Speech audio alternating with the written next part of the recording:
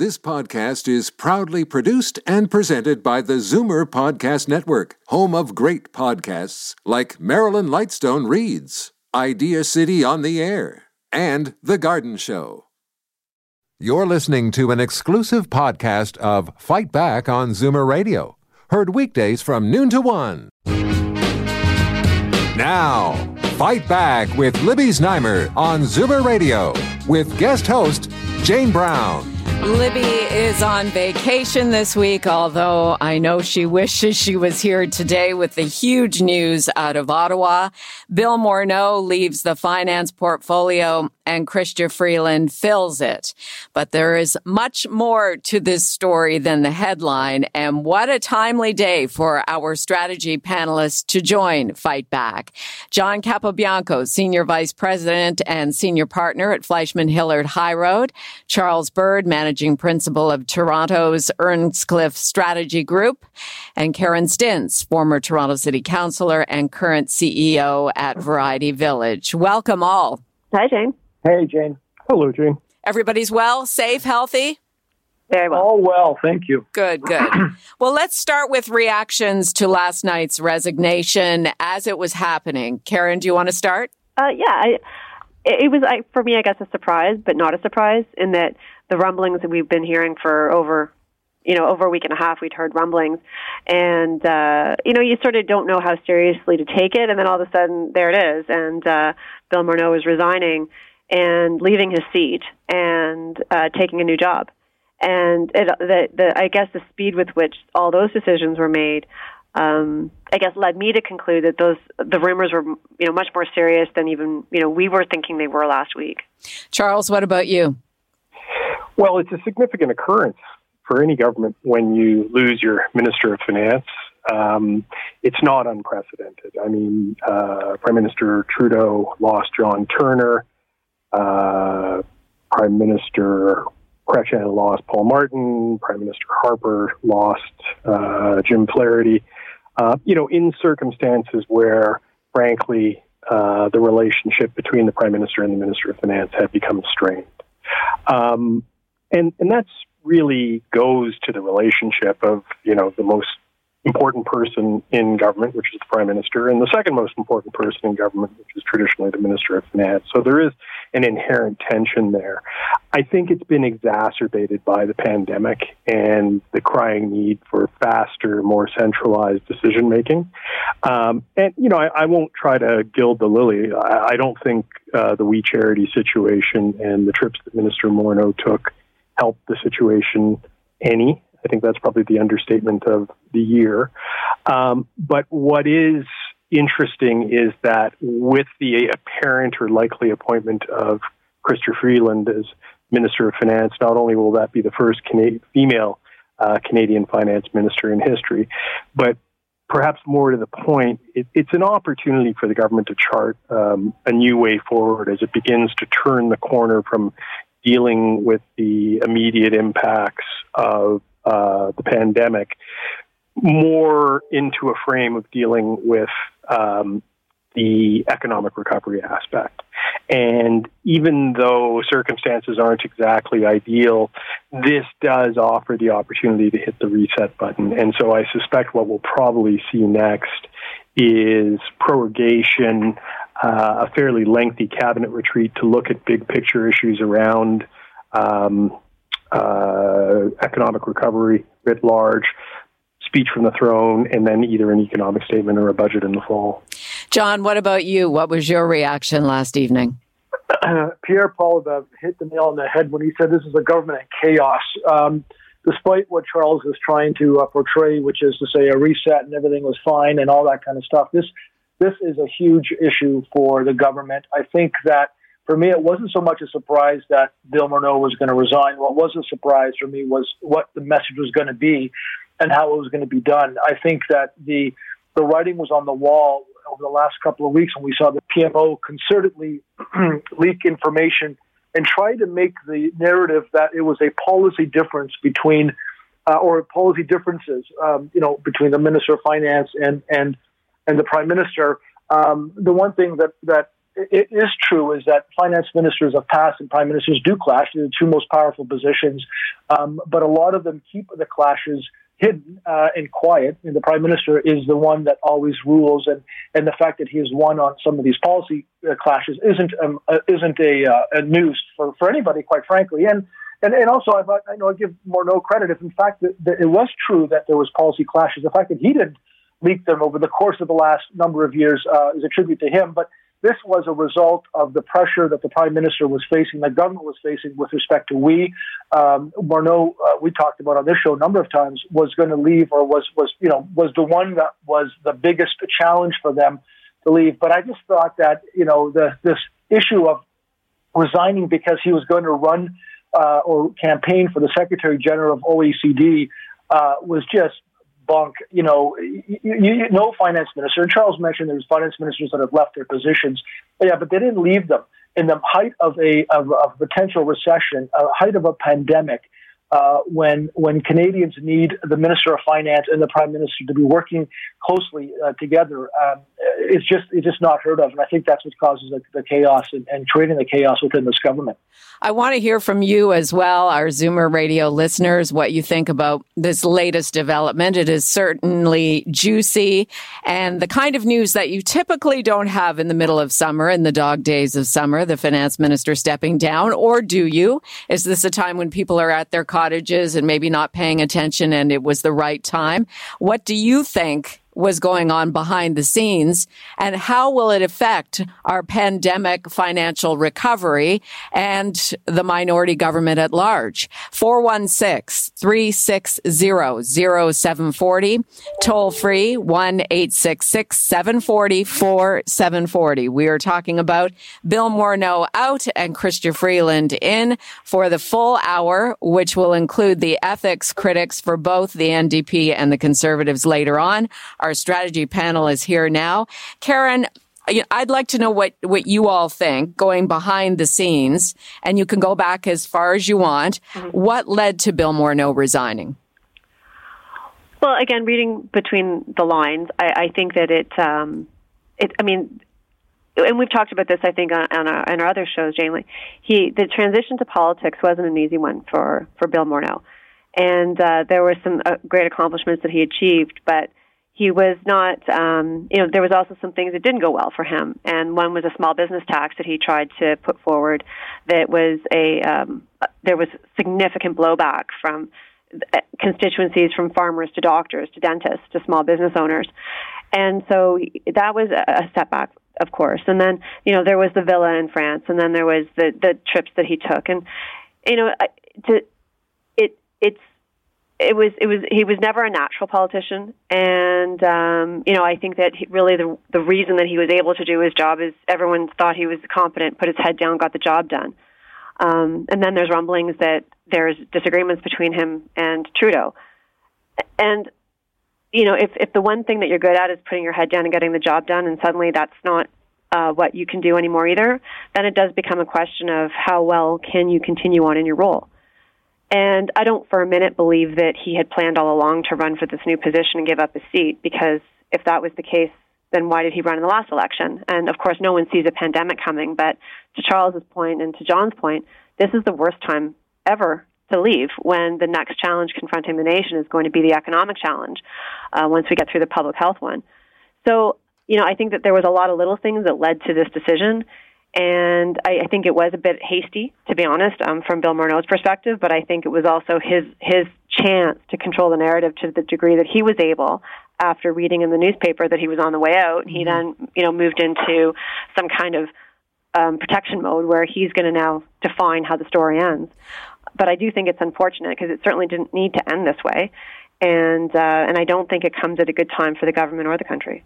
Karen's right, Charles. I mean, in terms of financial challenges for a money person coming out of this pandemic, you would think this would be the challenge of his life. Why would he leave now? Well, so much of politics is timing. And, if you think back to January 1st, it was really unthinkable that Minister Morneau would find himself in this position less than 8 months later. But again, you know, notwithstanding the his villa in France, and I've been to John Capobianco's villa in France. You want to talk about I haven't. Unbelievable. Me neither. So timing is critically important. Obviously, when the revelations came out about Minister Morneau's travel, courtesy of the We Charity, that was one moment that a decision could have been taken that, it really was time for him to depart as Minister of Finance. But politics is complicated. So much of it is dependent on reaction from the public. All of this has been happening over the summer months in almost slow motion, and all of it in the midst of a pandemic. And so why last night?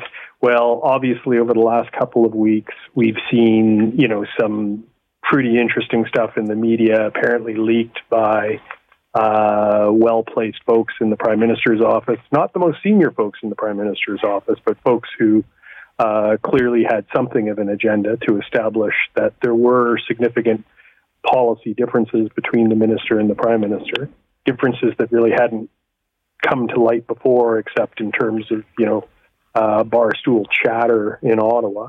Fabricated differences, and I think the minister had to really look at his situation, and but I believe him when he said this was ultimately his decision. As much as the Prime Minister's office may have wanted him gone, and as much as they may have sort of paved the road for him to come to this conclusion, I think it's worked out in a way that's very interesting in terms of the future course of the government. And, in every crisis, there is an opportunity. And right now, all eyes are on Minister Freeland.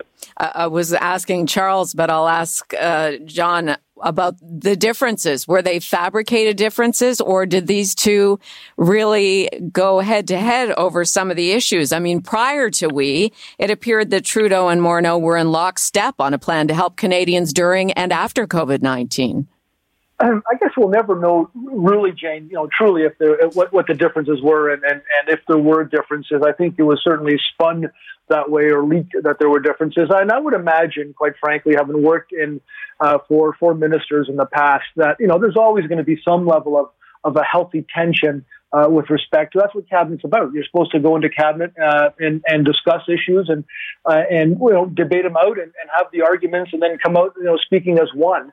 And not to ever mention them again, with respect to the differences. So, were there differences? Probably, but the fact that there was a concerted effort to leak that information, the fact that they were leaking that Mark Carney was a paid advisor, there was no question that it led, Bill Morneau or any individual, quite frankly, to think, geez, I'm looking over my shoulders here.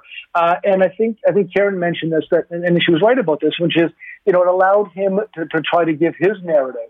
But there was no question that the Prime Minister did not want to fire Bill Morneau, because it would have looked obviously too blatant that it was as a result of we. So doing this kind of campaign to undermine him and having him come to the Prime Minister to say, look, I want to resign. This is just not tenable anymore. Oh, and by the way, there's this position that if you want to run for, I'll be more than happy to support, is just too cute by half. And I think that's the level of skepticism that's out there and will be out there as Canadians start to really understand what just happened. So I just think it's bad news for the government from that perspective.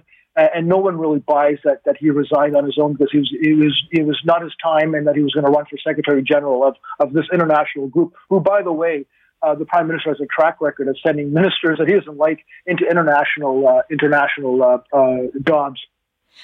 What about what John is saying? I'll put that out to you, and I want you to get the phones ringing. Yesterday, we had endless calls over mask wearing, because I know that's top of mind for each of us individually.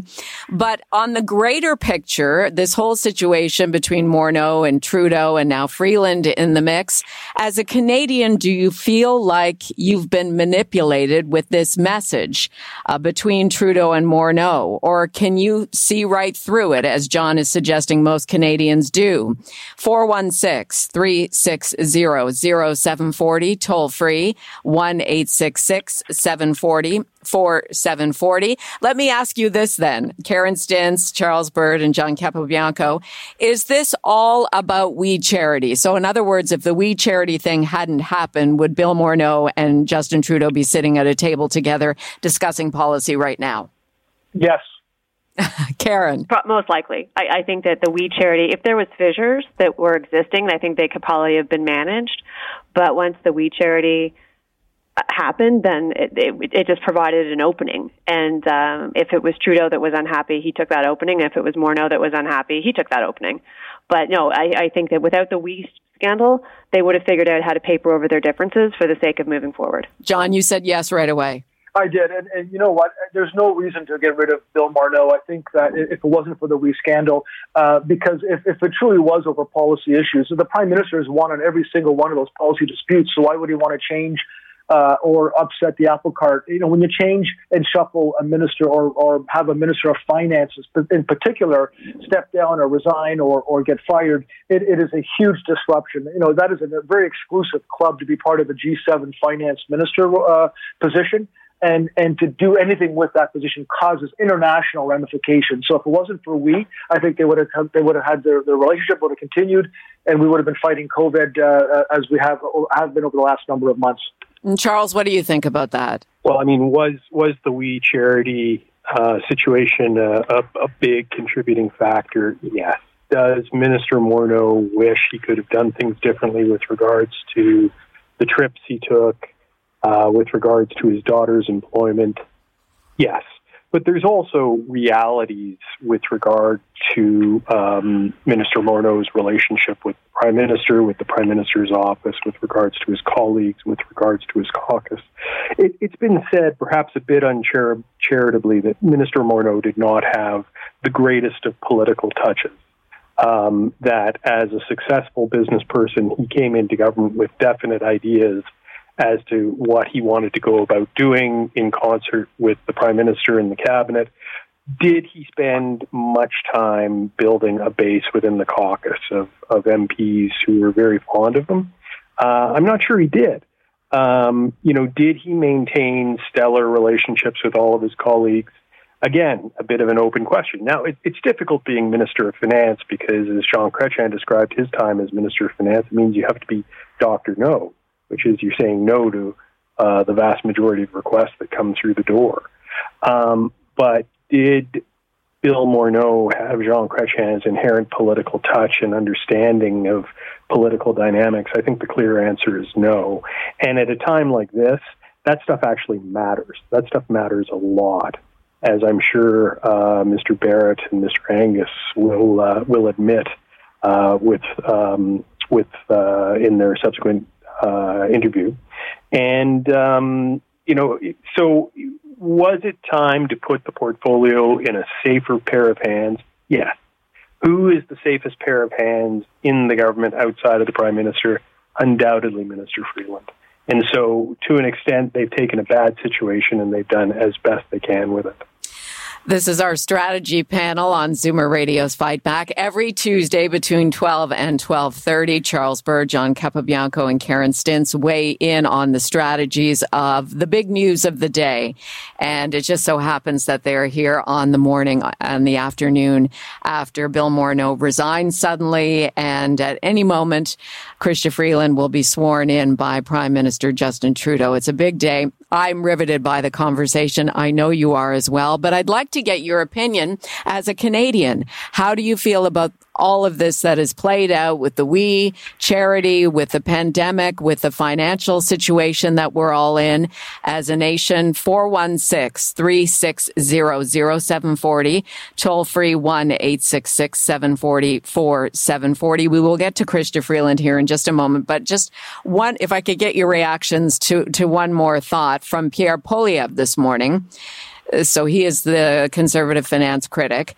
He said that Trudeau had to force Morneau out because once the ethics commissioner finds them both guilty of violating the Ethics Act for conflict of interest related to We Charity, then not only would he have to fire Morneau, he would have to resign himself. Karen, your reaction to that? Well, I don't think that's necessarily the case. I think that it's been well reported that Trudeau has a bit of a blind spot towards this, and the findings of the ethics commissioner are not going to be a surprise to anybody. They both were in violation of the rules, and you could go in the granular details of this and that and the other, but the reality is, I think by and large the Canadian public believes that both of them broke the rules, and both of them shouldn't have done what they had done, which was to benefit personally from a charity that then received government grants. And so, I don't think that's the case, and I don't think it's the case that it's a government in chaos either. I think it's a government that's going to be struggling because I think that Minister Freeland, she just has too much on her plate, as Mr. Ford said, and that there's just not enough depth in that government to do all the things that have to get done. And so that's a bigger problem I see into the future because a good justice minister was lost, then Jane Philpott was lost, and now Bill Morneau is lost, and there was some talent there that is not easily replaced, and Minister Freeland just can't do it all, and Justin Trudeau can't do it all. So I see that's the bigger risk for the government right now. I was wondering about that too, John. Is Chrystia Freeland the right choice or the only choice? She may have well been the only choice, I think. Well, I shouldn't say the only choice. There was certainly a couple of others that were very worthy of and were mentioned. Minister Champagne being one, Ducrot being another, who have all had some level of finance experience in there. But obviously, there's always somebody within government, much like Dan Mazurkowski was the case in Brian Mulroney's era, where they become sort of a fix-it minister and they kind of get plugged into all issues. So I'm not surprised by it. I think that she'll do well. And I don't think that position, given what we've heard, I think it is a position being run out of the PMO, out of the Prime Minister's office, quite frankly. So we'll see what comes out of it. But, to your earlier question, Jane, with respect to Pierre Poilievre and his indication that one of them had to go, so it might as well have been Bill Morneau now, if and when the ethics commissioner comes back with a ruling. There's some truth to that because, to have both of them, found guilty, if that's in fact what will come down, is going to be a challenge. But now, if Bill Morneau gets implicated in this, or Justin Trudeau, Bill's gone now. Bill Morneau's gone now, so the Prime Minister can weather it a bit more cautiously and safely with just him being the one that comes down with the ruling, if and when it does. Charles, you don't buy what Pierre Poilievre is saying this morning? Well, I just don't take Pierre Poilievre seriously. I mean, he's just, his rhetoric is so completely over the top. He's got one pitch in his arsenal, and that's fastball to the head. Frankly, I think the Conservative MP who's been the most effective critic of the government is who you're about to interview, Michael Barrett. I think he's been far more balanced, more more like a prosecutor in a courtroom situation, making a case as to where the government has gone wrong and not just resorting to, far-flung rhetoric. I'm really surprised because I thought Poilievre had a little more political gravitas, but you begin to see why commentators were quite open in their assessment that he just didn't have what it took to run for the Conservative leadership, and I think we've seen that in spades. The other thing I'd say with respect to John's comment with regards to Don Mazurkowski is it's interesting that he did, under Brian Mulroney, hold the position of Deputy Prime Minister and Minister of Finance. So that's an important precedent because it sounds to me like Ms. Freeland will be both Minister of Finance and Deputy Prime Minister. Right, and I think Intergovernmental Affairs is going to Dominic LeBlanc. That's the talk, and Dominic is, you want to talk about a very highly skilled politician, that would be Dominic. And, frankly, since the election of this government with so many new faces dating back to 2015, political acumen has not always been something that was readily available to all ministers. And, we've seen fallout from that. Jody Wilson-Raybould being the best example. And some of that, I think, goes to the Prime Minister's office as well. I mean, it is incumbent on the Prime Minister's office to try to manage these relationships as much as possible and not find yourself in the position which we find ourselves in today.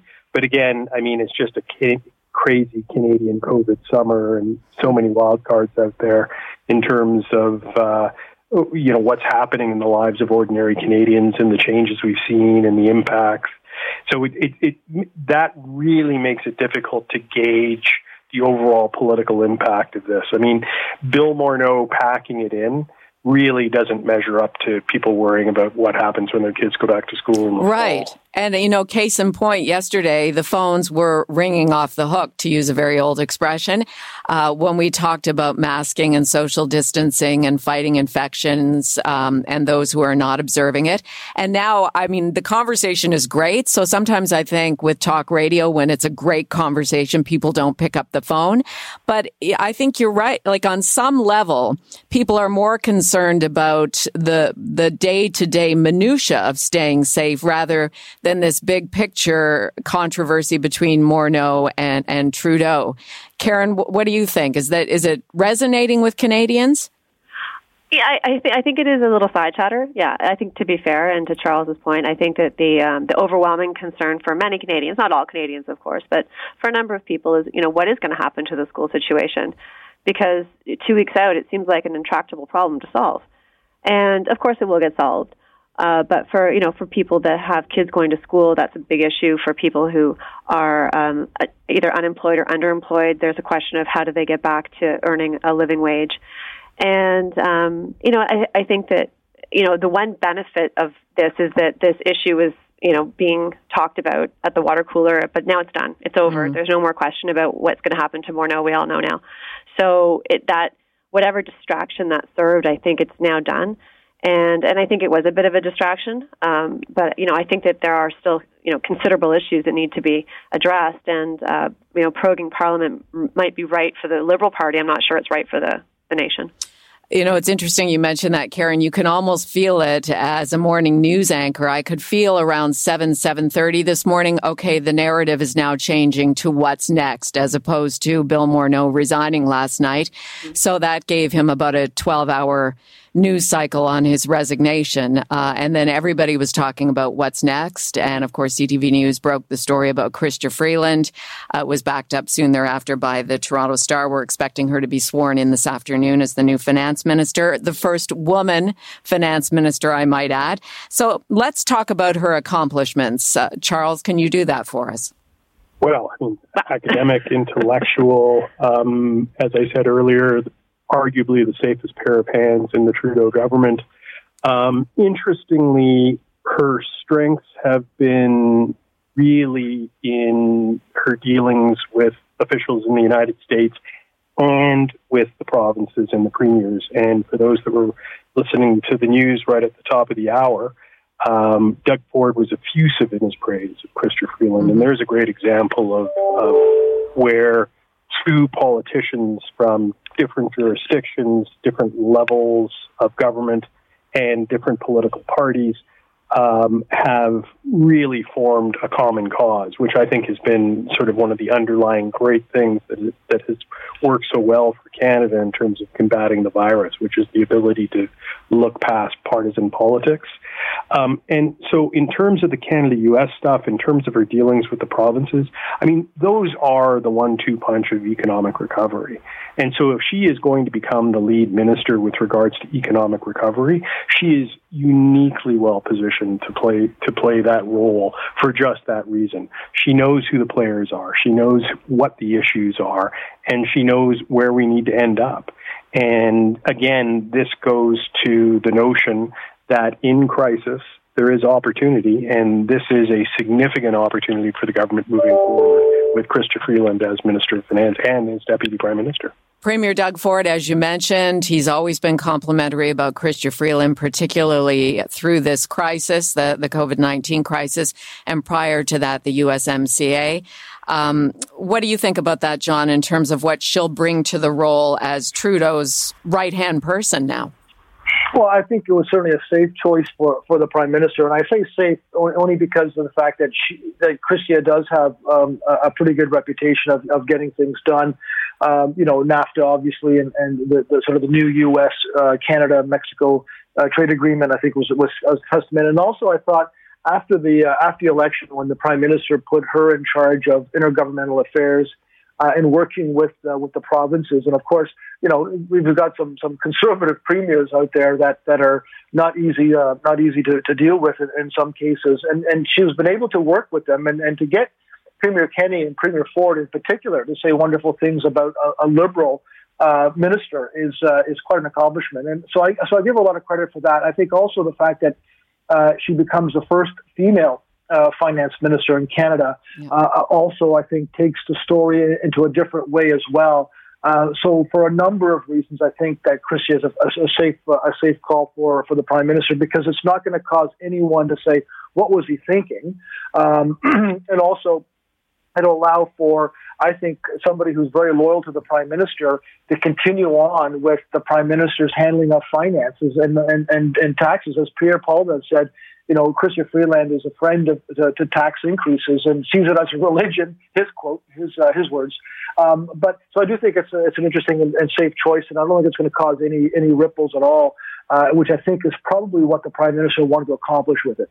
As my fellow woman here on this discussion, what do you think about that, Karen, that Chrystia is the first woman finance minister in Canada?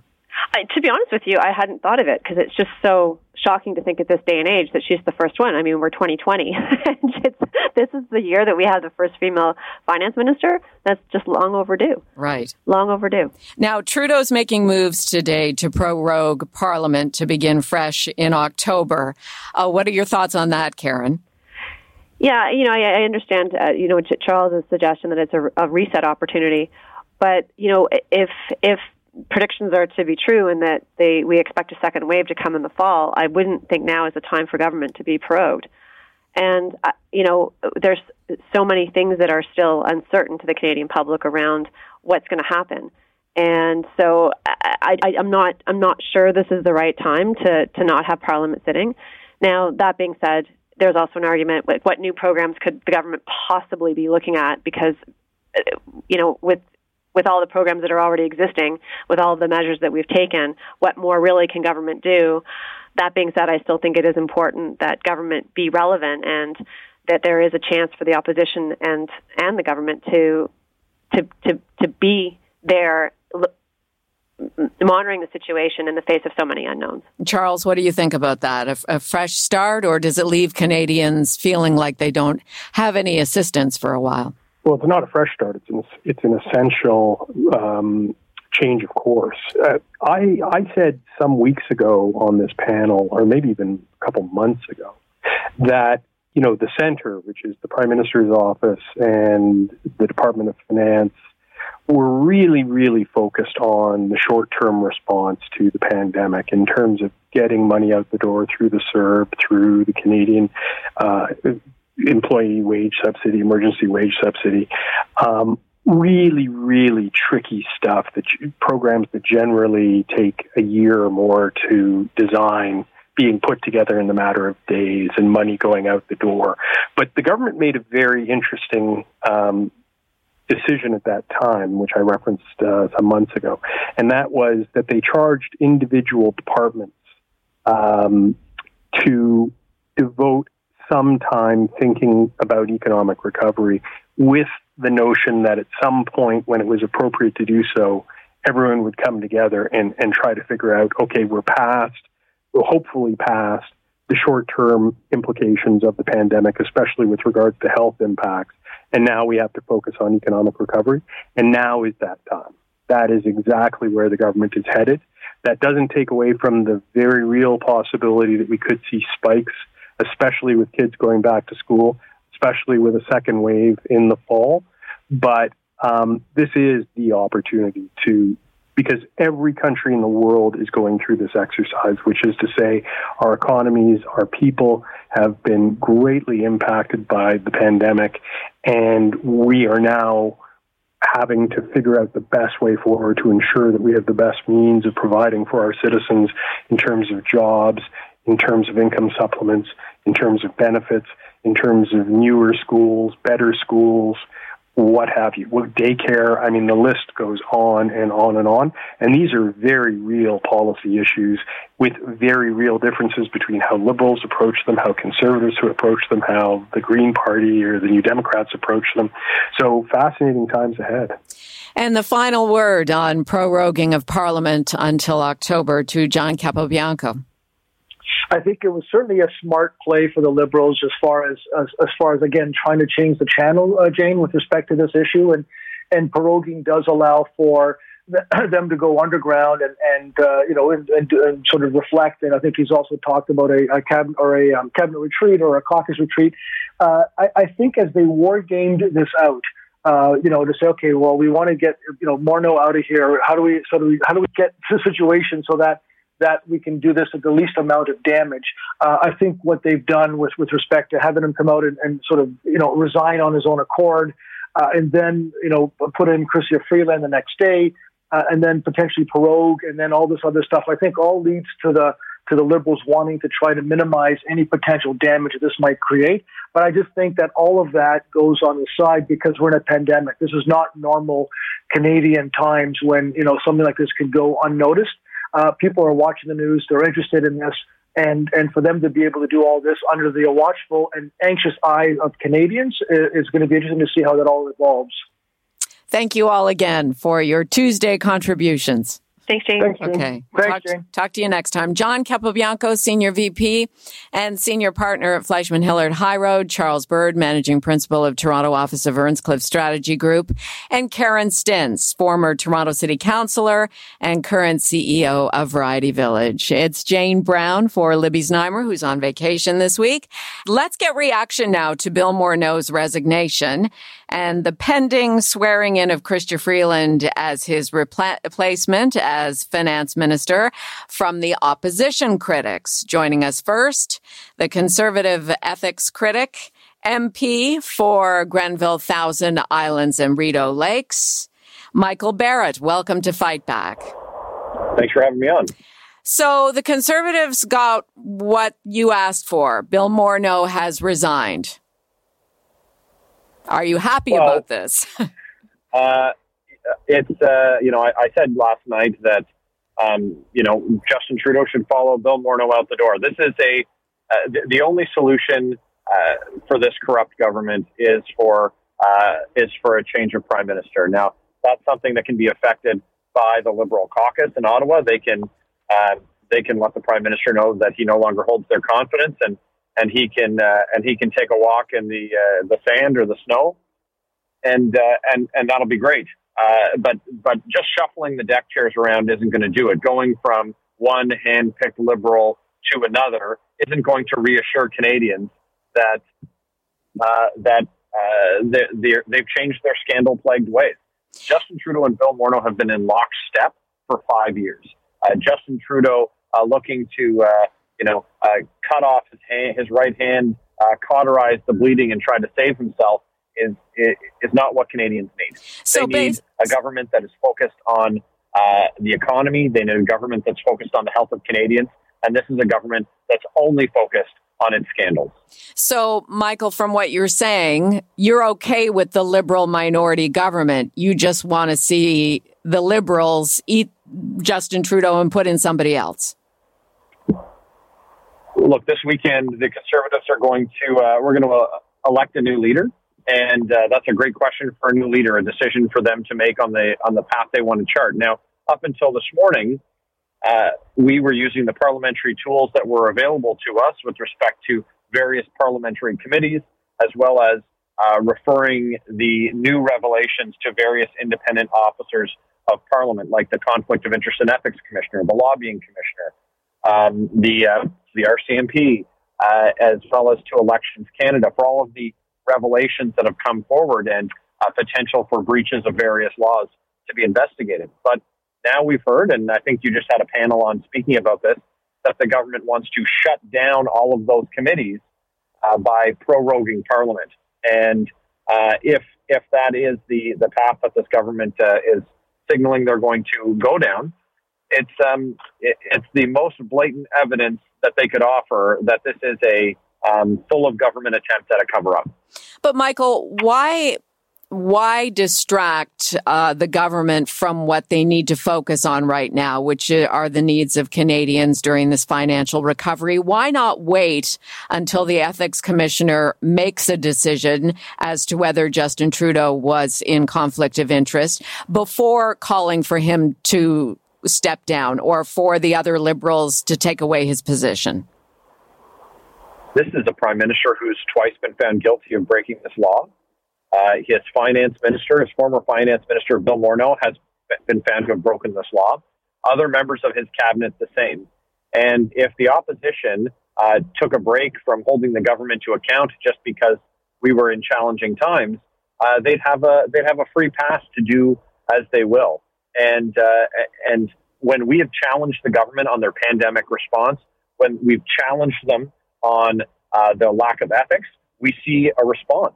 We now have removed we've seen the removal of a finance minister by the Prime Minister because through this process, through these committees, we uncovered that Bill Morneau accepted $41,000 in illegal gifts from this organization that lobbies his government.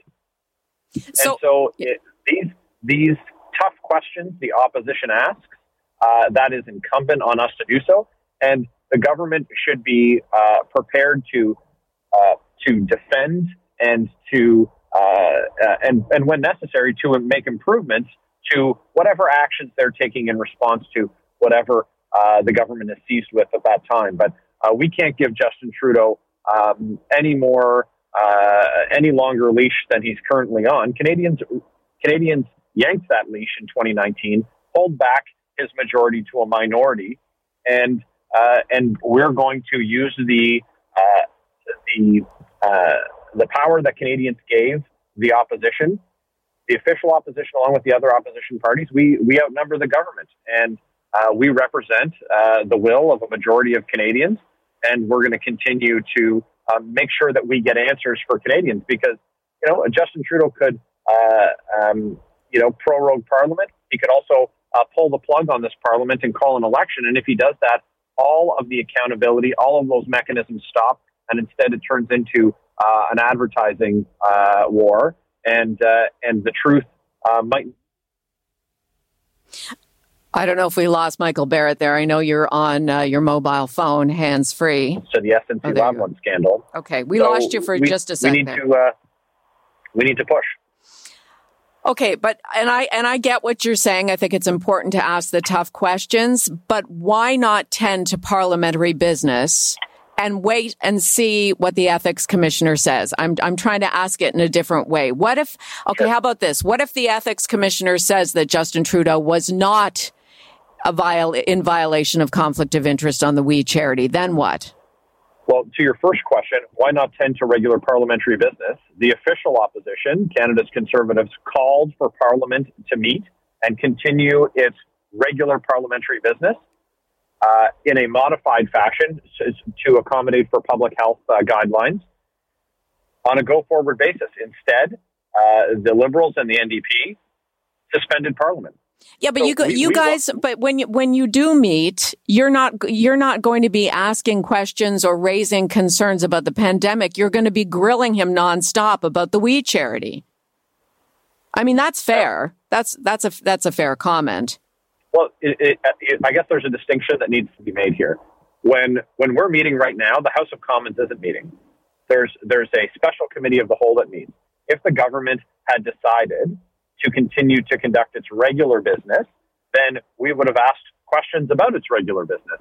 But instead, they shut down Parliament, and in light of that, we have now seen all kinds of scandals come to light, including contracts to former Liberal MPs. We've seen contracts for products that companies don't even make. We've seen all kinds of stuff that would make the sponsorship scandal look like misappropriation at a lemonade stand. And And we're going to ask those questions. We challenged this government as far back as January to start taking steps in response to a looming pandemic. We asked them about the emergency stockpile. We asked them about closing borders. We asked them about their preparedness in January, February, and March. And they said nothing to see here. They didn't answer our questions. So now that we're in a position where a lot of that water is under the bridge, we're going to continue to challenge them and to get answers, some of which they're saying are secret. We can't tell you why we destroyed the emergency stockpile, but we're going to keep challenging them. This is just one of many things that the opposition is going to challenge the government on. But unfortunately, it's such a large scandal, and it crosses so many committees' mandates.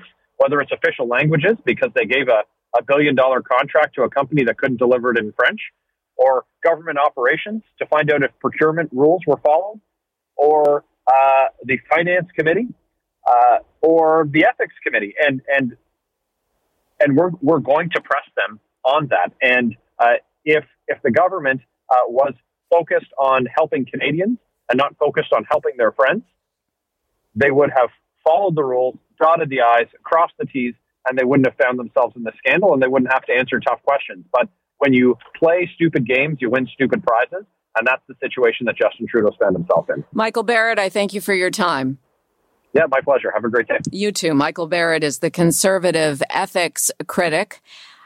He represents Leeds, Grenville, and Thousand Islands. We're getting reaction from the opposition critics. We had the Conservative ethics critic on. Now we've got the NDP ethics critic with us here on Zoomer Radio.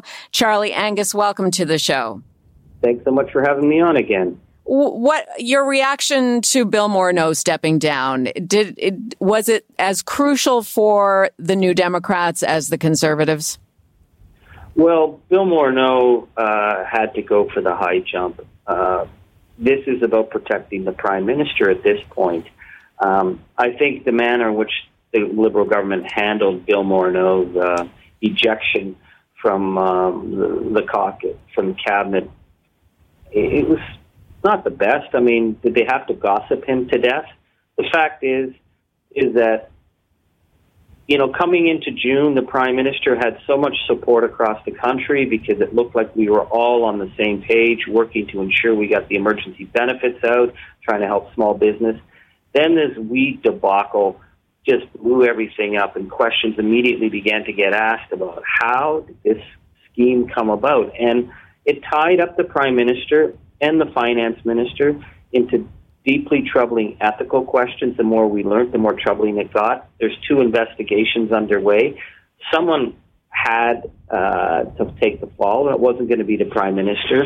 So I think this is the Prime Minister now, in the midst of the biggest economic crisis in 100 years, tossing his Finance Minister overboard. What message that sends to international markets remains to be seen. But this is about him trying to get out of yet another ethical scandal. Well, your leader, Jagmeet Singh, says the resignation comes when people need a steady and reliable government. So with that in mind, politics aside, what should happen next? Well, I think the issue is that the WE scandal has really thrown off people's confidence. And, as opposition, we've been trying to get answers as to how did the Kielburger brothers, who had weaved such a tight relationship with the Prime Minister, hiring his family, Bill Morneau, hiring Bill Morneau's family, flying Bill Morneau around the world, how did they get that $1 billion deal? Because it's thrown off confidence that in the huge amount of spending that's needed to get us through COVID, that the right decisions are being made. We have to be able to tell Canadians there will be unprecedented amounts of money being spent to get people through this. We've got to spend the money in the right manner and in an accountable manner, and that failed. So Bill Morneau had to go. I'd be very concerned the Prime Minister tries to prorogue, to shut down the work of the committees at this time. I think he needs to take some responsibility for what happened here, and he's got to find a way to reassure Canadians that he has their best interests. And right now, it looks like they were helping their friends. Do you think that Chrystia Freeland is part of that solution? Well, it's interesting. Chrystia Freeland's become the solution for everything for Justin Trudeau. She's become the all-around go-fix-it person. But the problem was that the Prime Minister had reassured Canadians. I thought he'd done a very good job of being sort of steady as she goes, but this was such a dumb idea, the WE scandal. I don't know if Chrystia Freeland would have gotten taken in by this boondoggle, but the Prime Minister did. And her as Finance Minister, they don't have a lot of bench strength. And it comes back, the problem keeps coming back to the Prime Minister. This is the third investigation. The last ethical crisis cost him two of his strongest women cabinet ministers. He lost the clerk of the Privy Council. He lost his credibility as the feminist Prime Minister. Now he's lost his Finance Minister in the midst of the biggest economic crisis in a century. It's about the judgment calls that the Prime Minister makes and his sense that the ethical laws don't apply to him, and it's hurt him, and it's hurt Canada. And what about from the opposition's point of view? What is the right move now, given what is going on with the government and Morneau stepping down and Freeland stepping in and the pandemic continuing and maybe a second wave? What should the focus be on in the coming months? Well, for the New Democrats, we're not. We want to stay focused on. We have to get Canadians through this fall and winter. This is going to be a very tough time because we're not out of COVID. There's a lot of uncertainty with people going back to school. A lot of businesses that have begun to reopen are not in the most stable position. The first wave hit people very, very hard economically. So our focus is to say to the government, you're in a minority, you have to work with someone. What are you going to do in terms of small business, on transitioning CERB for many people who don't have work to go back to? What are they going to have? How are we going to help small businesses this time? What are we going to do on issues like childcare? Because I hear from many women who are very worried about going back to work because they don't have a plan in place for their children in areas with problems with schools. So we need the government focused at this time. So I don't think proroguing is a good idea. I think the Prime Minister needs to sit down and work with Parliament and say, how can we find a way to get back on track, working together to get us through this coming fall and this coming winter? Should the Prime Minister have any confidence that he has the friendship of the New Democrats to carry on in a minority situation with all that's going on in the backdrop?